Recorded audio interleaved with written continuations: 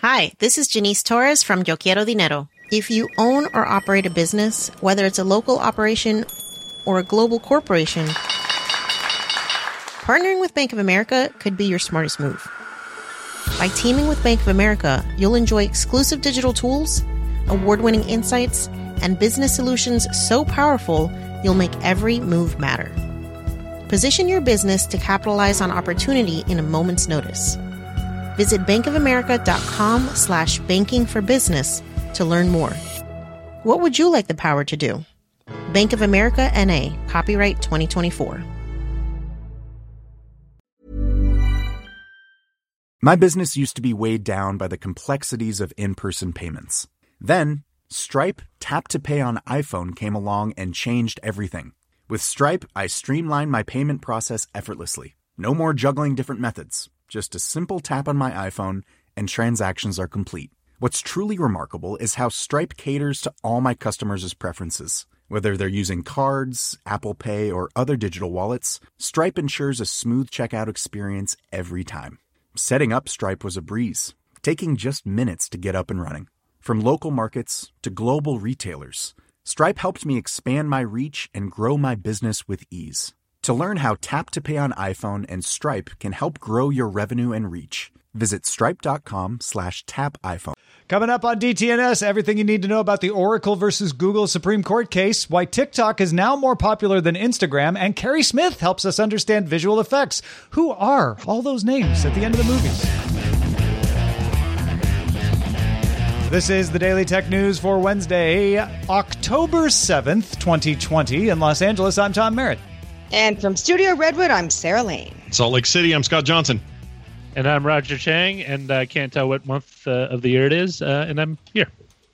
Good. No one would have known that the month was written wrong if you hadn't said anything. Carrie Smith, beauty supervisor at Ghost VFX, is with us today. Carrie, welcome. Thank you for joining us. Thanks for having me.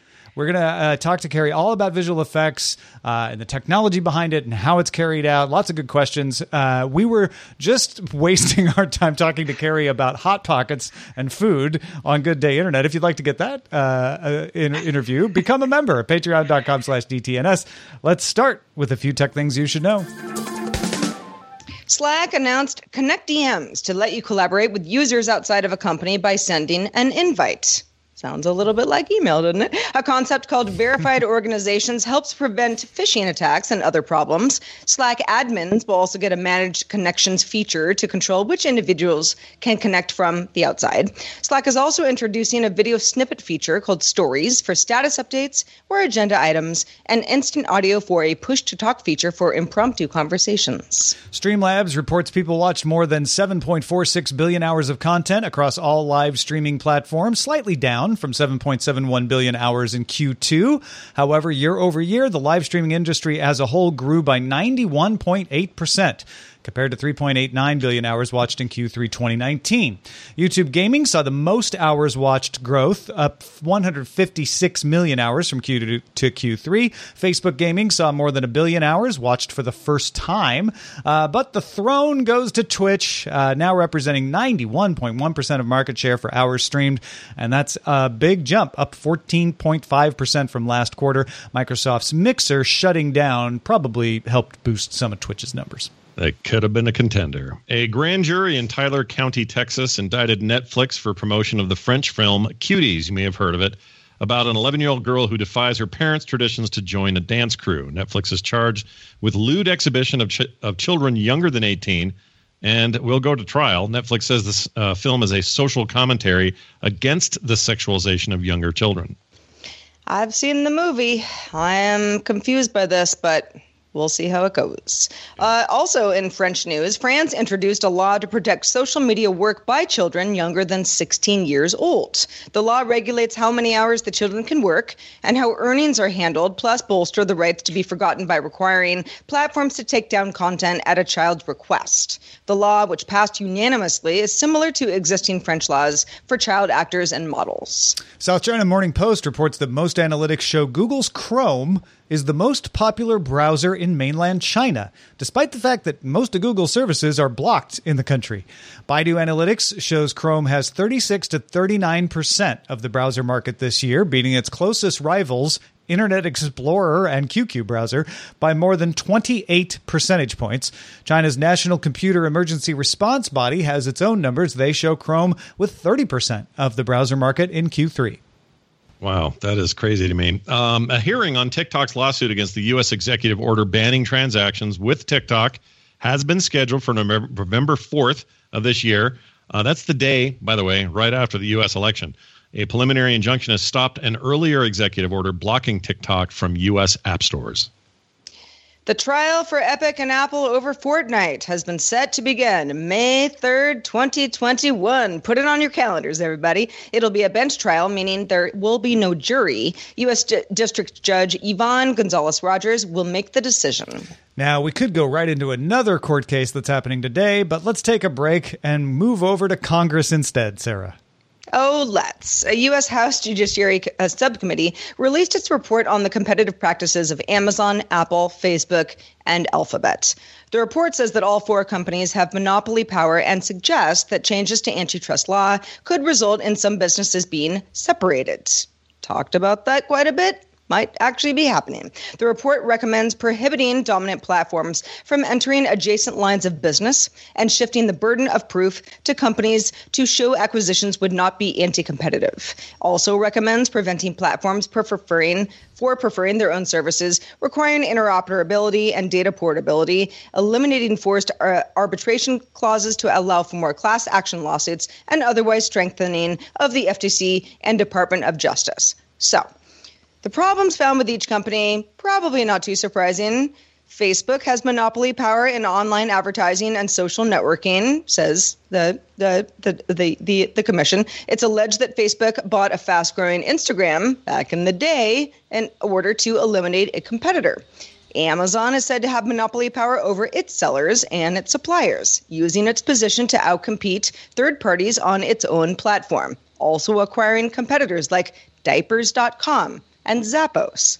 Apple reportedly has monopoly power in software distribution on iOS. Apple discriminates against rivals and prefers its own offerings, exploiting developers by appropriating competitively sensitive information and charging high prices within the App Store.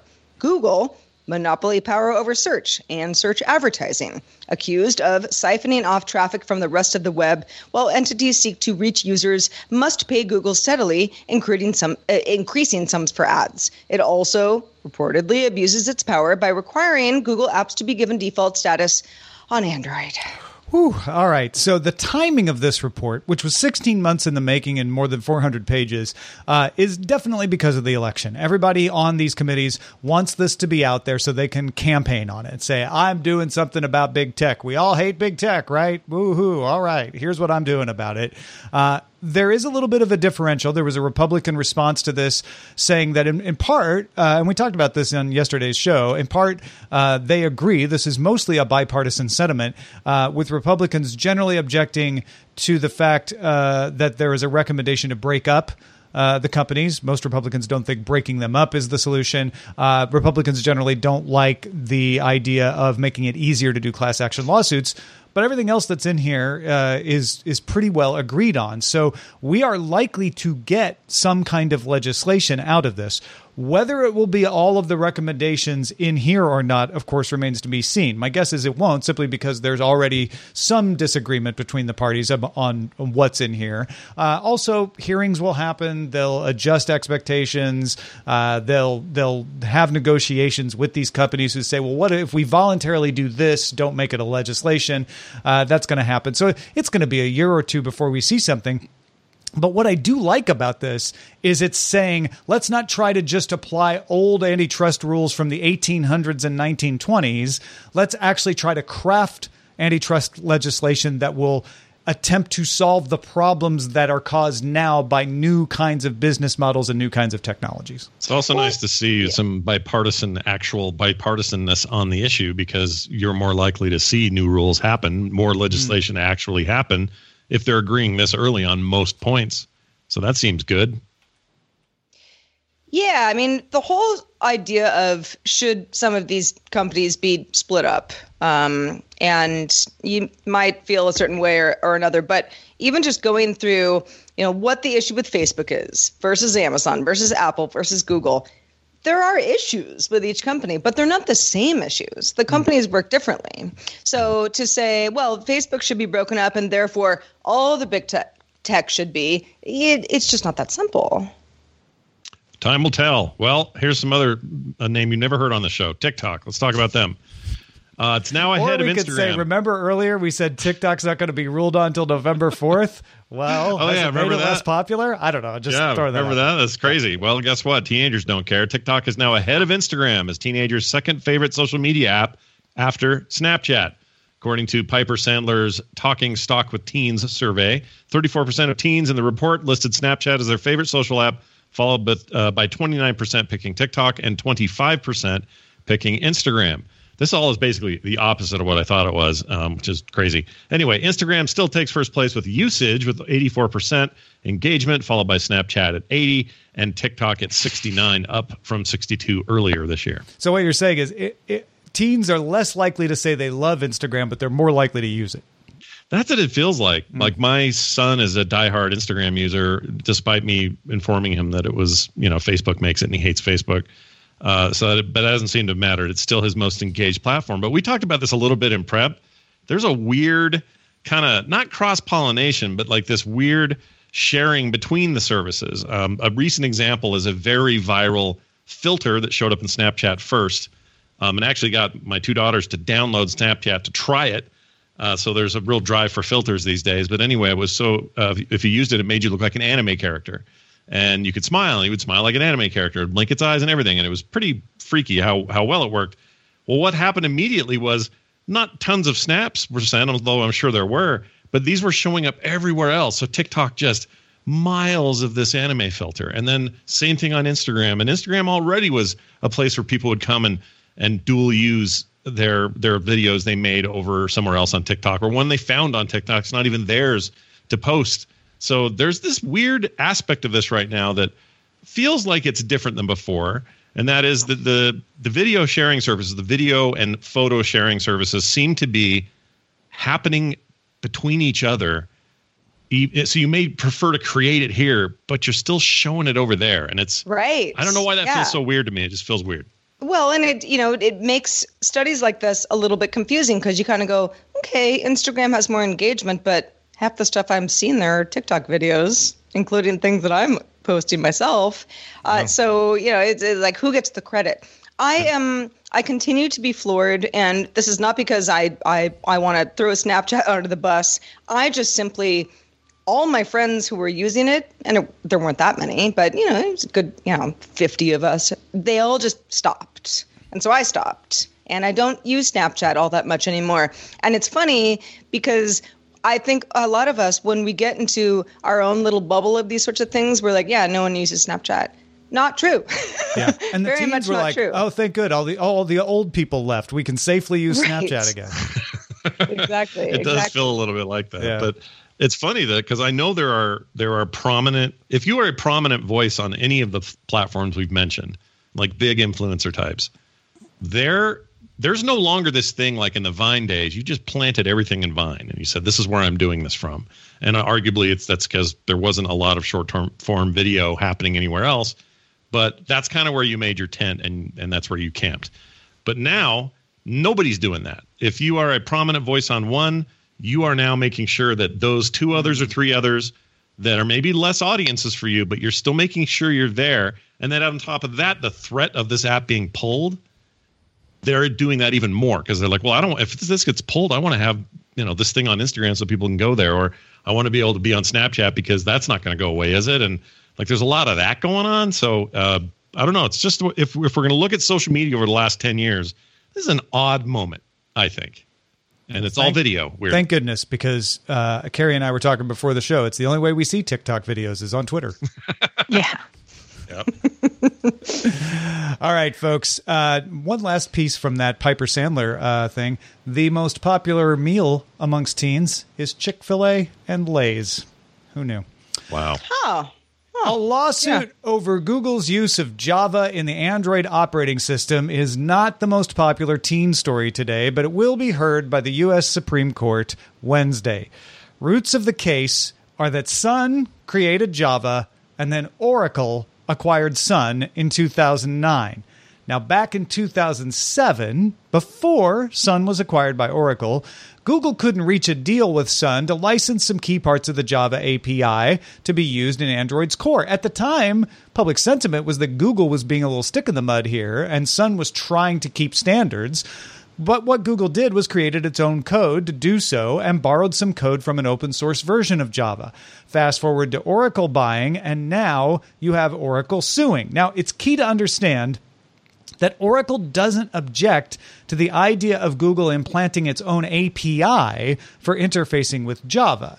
That's not the problem. What Oracle claims is that Google's implementation of the API steals from Oracle's own implementation. It's the arrangement of things that's at issue, not the operation. This is a copyright case, so it's important to understand that copyright law doesn't protect ideas, procedures, processes, systems, or methods of operation. And the whole case is going to pivot on whether an API is a method of operation or not. If it is, it's not protected by copyright, Oracle loses. If it's not, then Oracle might win. Now, Google's leaning on a case from the early 1990s called Lotus versus Borland. Remember them? Borland implemented Lotus 123's menu system in Quattro to help users make an easy transition. And Lotus sued, saying that's violating our copyright, it's our trade dress, etc. Well, the court ruled that the menu system was a method of operation and therefore not a violation. The problem is that case also went to the Supreme Court, also at a time when the Supreme Court only had 8 members and ended up 4-4. So that decision stood, but it didn't become a binding precedent because there wasn't a majority. So what about APIs? If you're like, wait, I don't understand the API thing, how do you know whether it's a method of operation or not? An application programming interface lets one piece of software work with another. They're not programs. APIs describe what tasks a program will perform, not how it does it. So is an API a method of operation or a creative expression? Well, it depends on who you ask. Protocol talked to an attorney named Kyle Mitchell who compared APIs to tricks of the trade, like how to frame a wall in carpentry, something that you have to learn, but nobody owns. In the original Google versus Oracle case, Judge Alsup compared APIs to a library. He said a package is like a bookshelf, a class is like a book, and a method is a chapter. And the judge said the arrangement and the organization of shelves and the arrangement of books on them is like the API and therefore not copyrightable. But Google's chapters, their methods, were different from Oracle and therefore didn't violate copyright. Well, the appeals court disagreed, said no, the arrangement is copyrightable in this case because Google could have come up with a different shelf organization, and it should have. So here's what's at stake. If Google wins, status quo remains as it is now. In practice, however, almost all APIs are functionally similar, meaning suddenly, if Oracle wins, thousands of APIs could be the subject of copyright lawsuits to clarify the Supreme Court decision. New companies creating new APIs might start to charge licensing to generate some more revenue. And it will likely make it costlier to get new software developed, which would allow for more siloing where the big vendors all agree to cross-license, but new entrants wouldn't have as an easy a time getting into things. If there is a tie, because there are only 8 jurists right now, the case will likely be reheard later when there are 9 justices. That's the opinion. It might stand, in which case it'd be like Borland versus Lotus and not be a precedent. So it's messy. We're going to get the hearing today, and then we'll have to wait for the Supreme Court to issue its ruling. And once that comes out, we'll tell you what they did. And now you'll have a better idea of knowing what it meant. All right, folks, if you want to get all the tech headlines in about 5 minutes, be sure to subscribe to dailytechheadlines.com. It's that time of the year. Your vacation is coming up. You can already hear the beach waves, feel the warm breeze, relax, and think about work. You really, really want it all to work out while you're away. Monday.com gives you and the team that peace of mind. When all work is on one platform and everyone's in sync, things just flow. Wherever you are, tap the banner to go to Monday.com.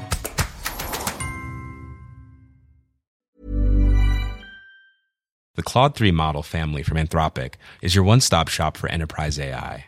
With models at every point on the price-performance curve, you no longer have to make trade-offs between intelligence, speed, and cost. Claude 3 Opus sets new industry benchmarks for intelligence. Sonnet strikes the perfect balance between skills and speed. And Haiku is the fastest and lowest cost model in the market, perfectly designed for high-volume, high-speed use cases. Join the thousands of enterprises who trust Anthropic to keep them at the frontier. Visit anthropic.com/Claude today. My business used to be weighed down by the complexities of in-person payments. Then, Stripe Tap to Pay on iPhone came along and changed everything.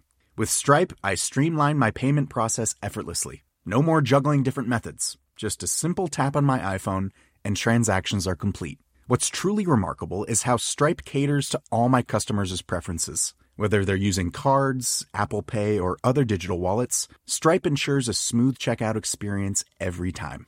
Setting up Stripe was a breeze, taking just minutes to get up and running. From local markets to global retailers, Stripe helped me expand my reach and grow my business with ease. To learn how Tap to Pay on iPhone and Stripe can help grow your revenue and reach, visit stripe.com/tapiphone. Who doesn't like an exploding spaceship? Or maybe a de-aged Robert De Niro? Well, movies and TV shows give you those gifts, and they rely on visual effects to do it. So we've invited Carrie on to give us a better understanding of what happens behind the scenes with visual effects. Let's start with defining it. What is visual effects, Carrie? So visual effects is basically anything that's done with a computer that wasn't done live or practically. When we say practical, it would be something like, throwing a smoke bomb live on set. So visual effects is going to be anything you do optically, digitally, with a computer to either create effect like an explosion or to clean something up, like remove something from a scene or fix somebody's skin, anything like that. So when do you decide to use visual effects, or a practical effect? I would assume money is a big factor, but when is the practical way to go always the best way to go? Well, there are a couple of things that will determine that. A lot of it is budget, and some of it can be safety. Like, for example, almost every TV show that you watch, if someone's in a car driving, that's on a green screen every time. Because it's just cost prohibitive to be putting people in a car and have them on one of those rigs and dragging them through a city. It's expensive. You have to pay for the actor's safety. So that will definitely, anytime safety is involved and it's a small production, a lot of times they'll use visual effects. I was going to ask you a quick question about that because this seems to be on a lot of people's minds right now with The Mandalorian. There's this new technique that they seem to be using a lot of, which is that whole projection cave and Unreal Engine and all of that stuff. Does that play a role here? Because it seems like that would be great for these car scenes so that we don't notice. It would be amazing. And the cool thing about ILM is that they have found the Stargate to the money dimension. So you have no idea how many clients come in and they're like, well, we just want to do what The Mandalorian did. We're like, cool. Do you have a giant truck full of money? It is ideal because that stuff looks amazing. I mean, that stuff is gorgeous. And you look at the breakdowns of how they did all that, and it's flawless. Like, it's such a great way to do it. But we have people going, well, I've got $150. What can you do for me? I'll be like, okay, try not to kick the camera too many times, and we'll do our best. But yeah, so if you have infinite monies, then yes, those are the ideal ways to do it. But most of the time we have people who are, working with a very limited, even some of the bigger TV shows, they have to make their dollars stretch. So it isn't going to be quite as spectacular as that. I think another misconception people might have is that a visual effects artist does it all, right? There are different roles to visual effects artists. Can you explain some of those? Yeah, so in a very general sense, it breaks down into 2D and 3D. So 3D would be the people who are creating models, who are doing digital sculpting, who are animating fake people, like Pixar type stuff, or who are creating objects or vehicles. So that's the 3D side. The 2D side will be doing the integration of all of that stuff, making the stuff actually look photoreal, also doing a lot of the janitorial work, like cleaning up cables, painting people out of scenes, doing the skin fixes. But there is like an overlap in the Venn diagram where sometimes people, the 3D side is a little bit more expensive. So sometimes people don't want to pay for it. So there are 2D ways to fake a 3D effect. So yeah, that's where it meets, but that's the division. Which role are you? I'm on the 2D side. Ah, okay. Yeah. Is there a personality difference there? I'm going to take the fifth on that. No.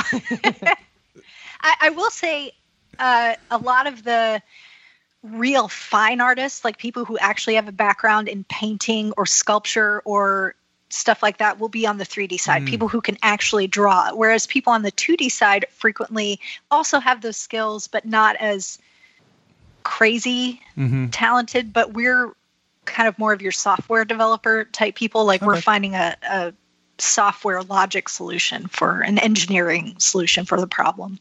Well, and speaking of software, what are some of the software programs that you're using most often or that you like the most?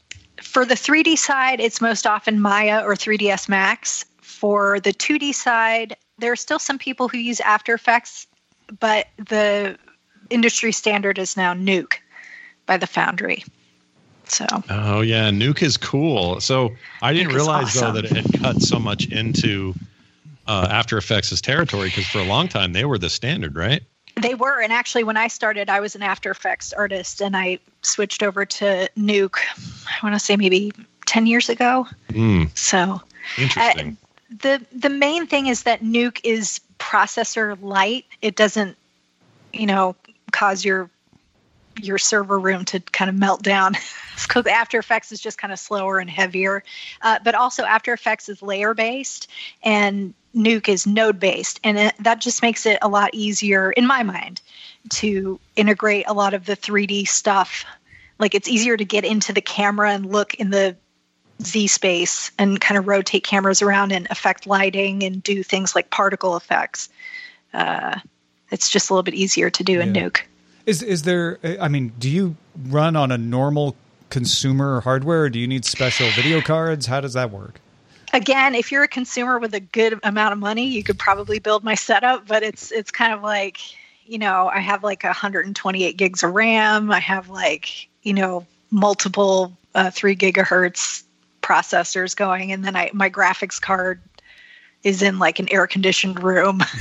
So, they're all things you could buy. Yeah. But what graphics it just card gets do you very use? expensive. Right now, and it's in a different building. I'm working remotely, but I think they swapped me out to the NVIDIA Titan X, I think. I was on the Quadro before, but I started working on some artificial intelligence stuff, and I just needed a little more oomph. So you're accessing your machine remotely. You don't have it in your house. Yeah, that's interesting. No. Yeah, I'm on what's called a Teradici, which is like a remote access point. So I have my monitors and I have the Teradici here. I've got my keyboard, my Wacom tablet, but all the stuff is in another building in Burbank. Is that pandemic related, or is that just how you're working related. before? We have it. We had all of these things available for people who needed to work remotely, like people who were doing setups in another state because they were on set for something. But yeah, we ended up beefing that up for the pandemic. Just a quick follow-up on that. Obviously, in the past, big issues would be lag and like latency and all that sort of thing. But it seems like the technologies have made leaps and bounds in terms of real-time streaming tech, and video games is a good example of where that's happening. Cloud-based assistance for making this stuff feel like you're basically on a terminal in the same room as the computer doing all the work. But also this is mostly a security thing, right? You can't have your models and your stuff just kind of flying around the internet without security protocol that is definitely on the other side, but not necessarily on your dumb terminal side. Am I thinking that's right?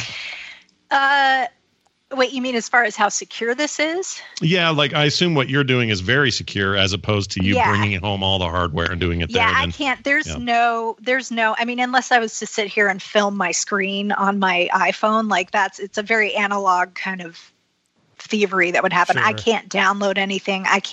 There's no access point for me to take anything off of this terminal. Gotcha.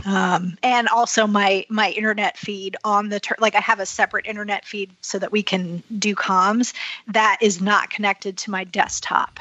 So it's like a virtual like X2Go internet connection that can't actually see my desktop. Yeah. Do bandwidth and latency end up being a problem or is that not an issue for you?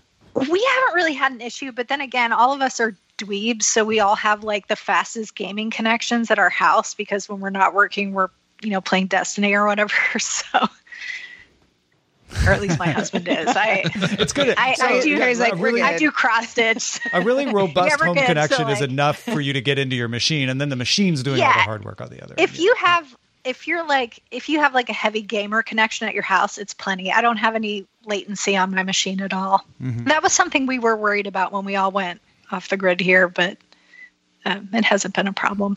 Well, Carrie, I'd love to know, of all the projects that you've worked on, is there anything that stands out as just like, this was the most fun or the most challenging? Oh, man.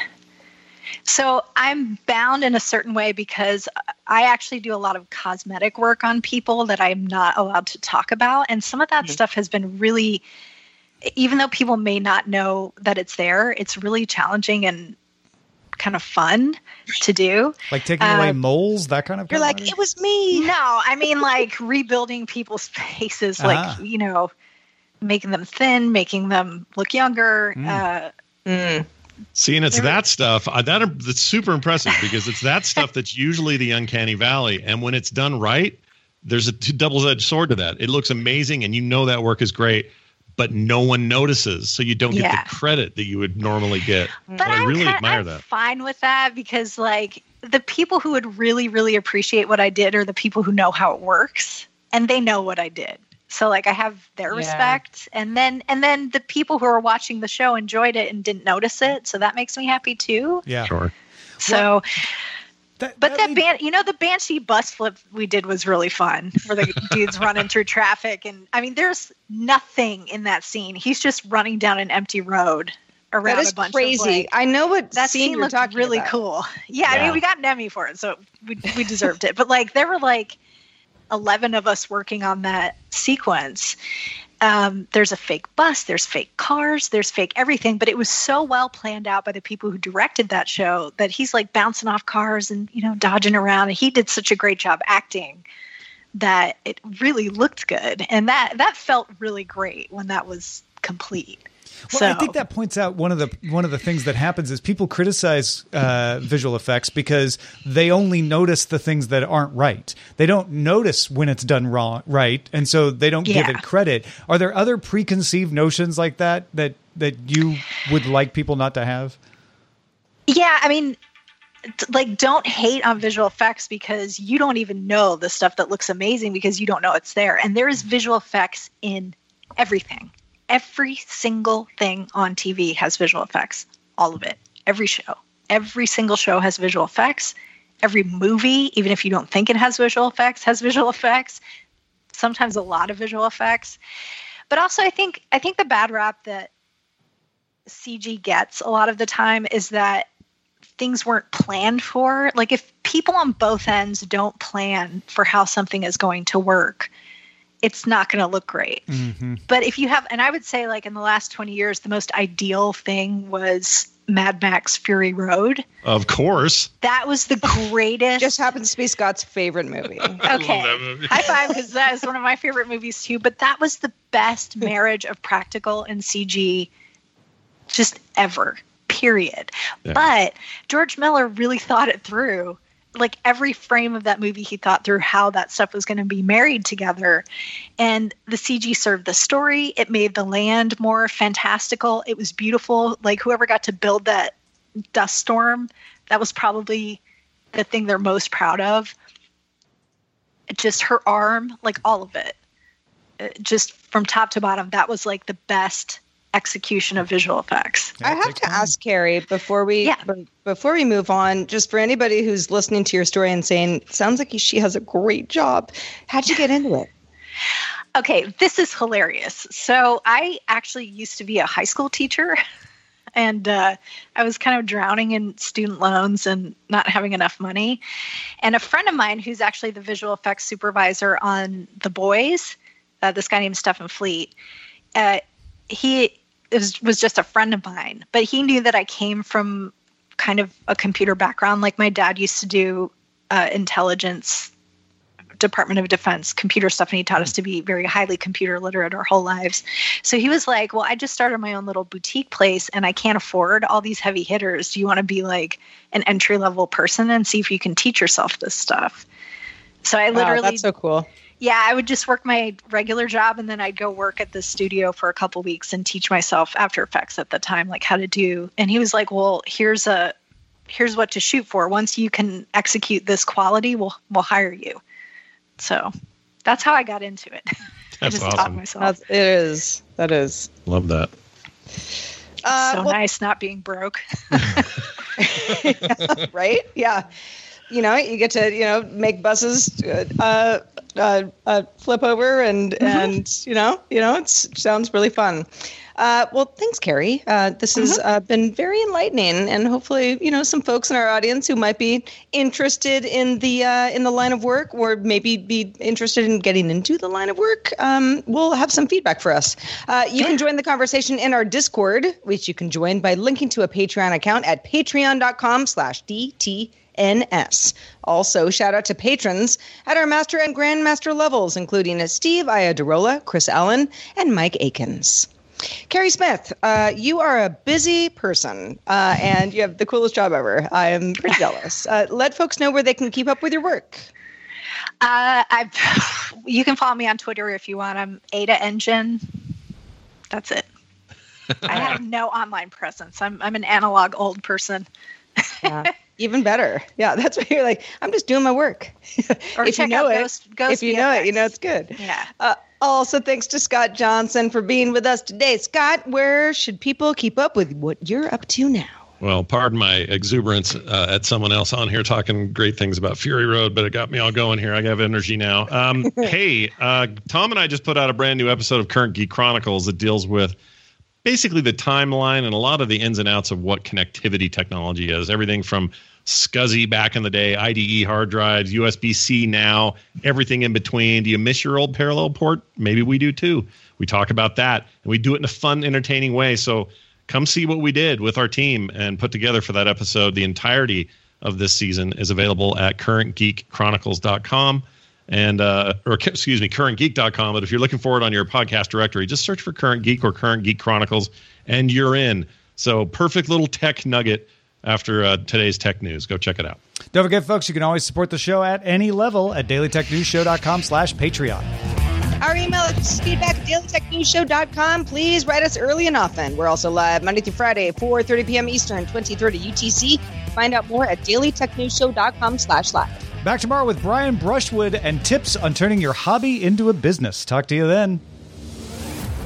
This show is part of the Frog Pants Network. Get more at frogpants.com. Diamond Club hopes you have enjoyed this program. Hi, this is Matt and Sean from Two Black Guys with Good Credit. From a local business to a global corporation. Partnering with Bank of America gives your operation access to exclusive digital tools, award-winning insights, and business solutions so powerful you'll make every move matter. Visit bankofamerica.com/banking for business to learn more. What would you like the power to do? Bank of America, N.A., copyright 2024. This message comes from BOF sponsor eBay. You'll know real when you get it. It'll say eBay Authenticity Guarantee. And you'll feel it. Maybe it's a head-turning handbag, a watch that says it all, jewelry that makes you look like the gem, or sneakers and streetwear so fresh every step feels fly. eBay gets it. So look for the blue check mark next to that thing you love. and be confident that every inch, stitch, sole, and logo is checked by experts. With eBay Authenticity Guarantee, you can trust that feeling of real is always in reach. Ensure your next purchase is the real deal. Visit eBay.com for terms.